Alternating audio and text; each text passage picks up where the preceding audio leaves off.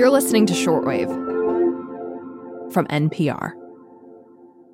Hi, Aaron. Hey, Becky Hersher. So, question for you. What do you think about when you hear the words extreme weather? Extreme weather. I think about the heat wave that parked on the Northwest last summer and made us feel like we were living in an oven. Yeah.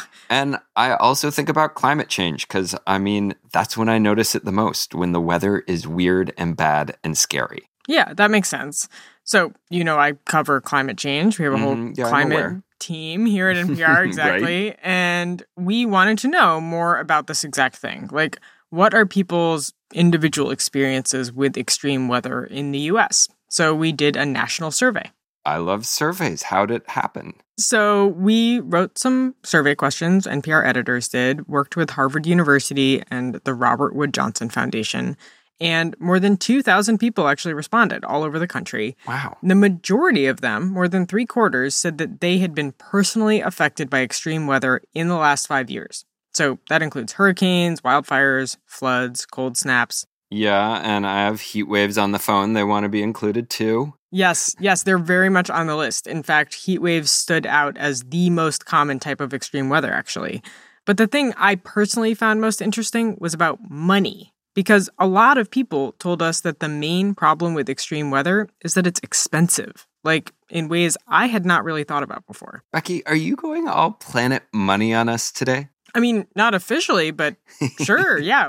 Anyway, today on the show, climate change means most people in the U.S. are experiencing scary weather. What does that mean for your bank account? I'm Rebecca Hersher. And I'm Aaron Scott, and you are listening to Shortwave, the daily science podcast from NPR.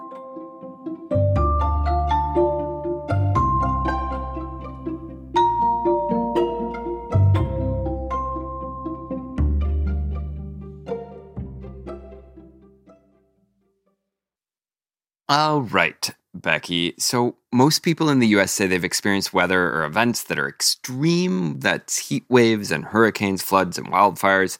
And I can think of a lot of ways that could cost a lot of money. Yes, totally. For fun, let's list some of those ways. So I'll start.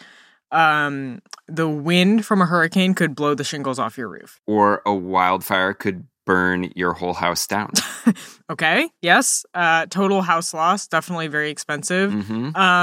Here's another one you might not think of. It gets really hot and the electricity goes out and then all of your food spoils. Had that happen before. Yikes. Or an unprecedented storm could knock the tree over in your front yard and smash your car. Also happened on my street in April. Your street sounds kind of dangerous. But yes, so obviously there's a real range of things, and some of them are really big, like your house burning down. But one thing that the survey made clear is that even medium-sized storms and floods can be pretty tough on a family's bank account. So it doesn't need to be those total losses. Almost a fifth of people who experienced extreme weather in the last 5 years said they had serious financial problems as a result. So that suggests that it's not just the people who are getting hit by record-breaking weather who are struggling here. It's actually a much broader group. Yeah, exactly. And one cool thing about this survey is that it actually asks people, would you be willing to talk to a reporter about your experience? And some people, I love these people, by the way, some people said, yeah, sure. One of those people was named Jennifer Harris. Hi, Rebecca. This is Jenny. Wait. Hold the phone. So this person got a survey in her email, filled it out, checked a box that said, sure, a reporter can call me. Here's my number. Did you find the friendliest person in America? Seriously, Aaron? I think I might have. Or one of them, at least. I'm a very trusting person, Rebecca. So Jennifer is a nurse. She has 3 kids and a husband. She lives in Hampton, Virginia. And she told me that extreme weather has cost her family a lot of money. So their town is surrounded by water. It's on the coast. There are rivers and the Chesapeake Bay, which means there are hurricanes, there are thunderstorms, nor'easters, and floods. We've had roof damage. We've had siding damage. We have a shed out back where we've had siding damage, done that. We've had our fence. We've replaced it twice. Wow, Becky, that sounds expensive. I mean, there's the big ticket items like a roof. Ouch. But I mean, here's a question. Like, what about insurance? Presumably, Jennifer's family had insurance on their house. Yeah, totally. They have home insurance and special flood insurance, actually, which, side note, is one of the big recurring costs that they're dealing with related to extreme weather. They're required to have flood insurance because they're in a flood zone, but they weren't in a flood zone when they bought the house. Oh, wow. So climate change is causing more flood risk, right? Which means more people are in harm's way and have to pay for this special insurance. Wow, so this is something that a lot of people are dealing with, these big extra bills for special flood insurance that they hadn't even anticipated when they moved there. Yeah, exactly. And this is something I've done an almost embarrassing amount of reporting on over the years. But that means I've talked to so many people all over the country who have the same problem, increasingly unaffordable flood insurance, in part because of climate change. It's something the government knows is happening, but that Congress has just repeatedly failed to fix. So that is one big cost, this insurance. That is on top of their regular home insurance, which, to your point, covers things like damage to your roof or damage to the siding on your house.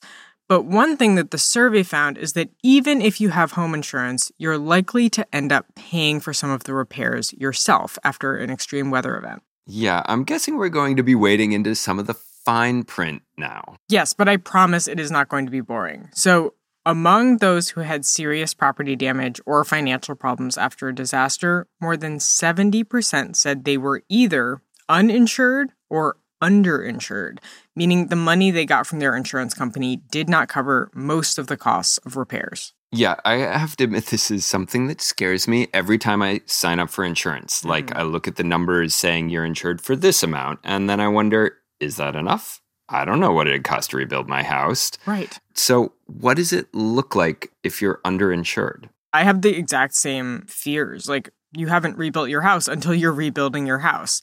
So one example of what it looks like is what happened to Jennifer Harris and her family. A storm damaged their roof.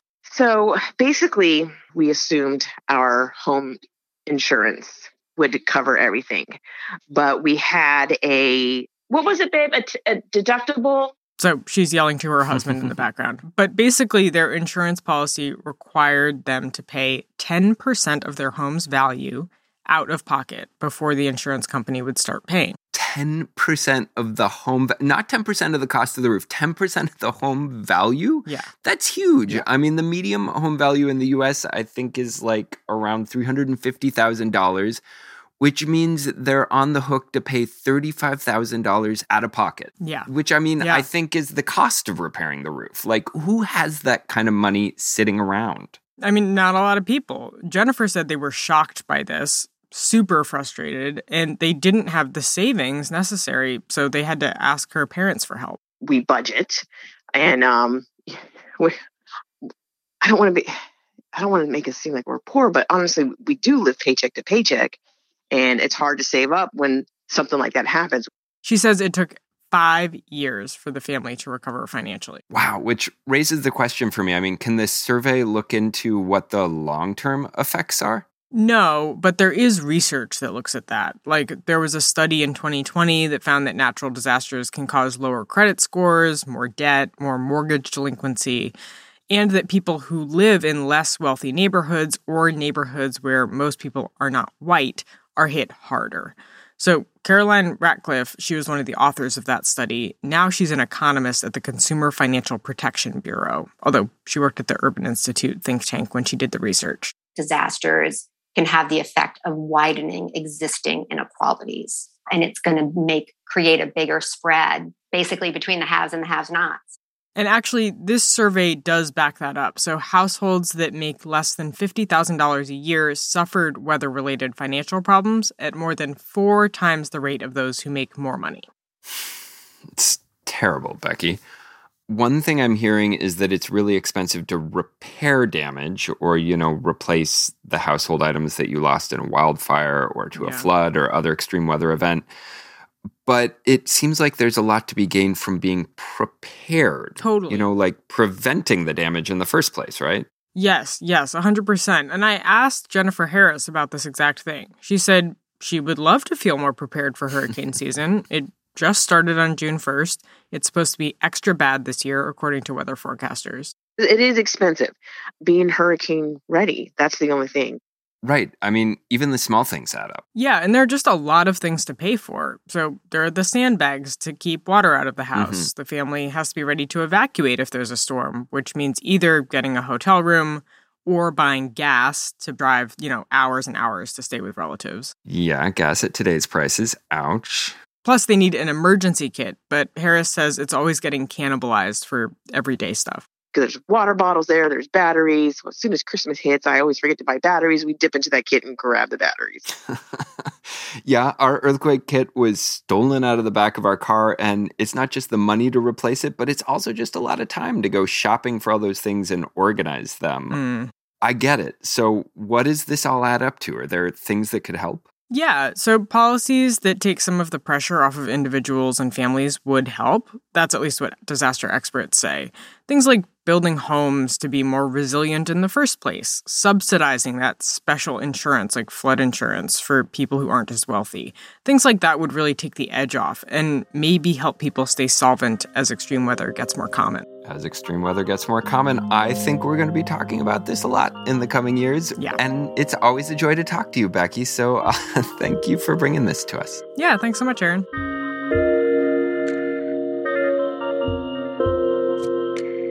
This episode was produced by Margaret Serino and Giselle Grayson. It was edited by Giselle Grayson, who is also our senior supervising editor. Rachel Carlson checked the facts, and the audio engineer was Ko Takasugi Chernovin. Beth Donovan is our senior director, and Anya Grumman is our senior vice president of programming. I'm Aaron Scott. Thanks for listening to Shortwave from NPR.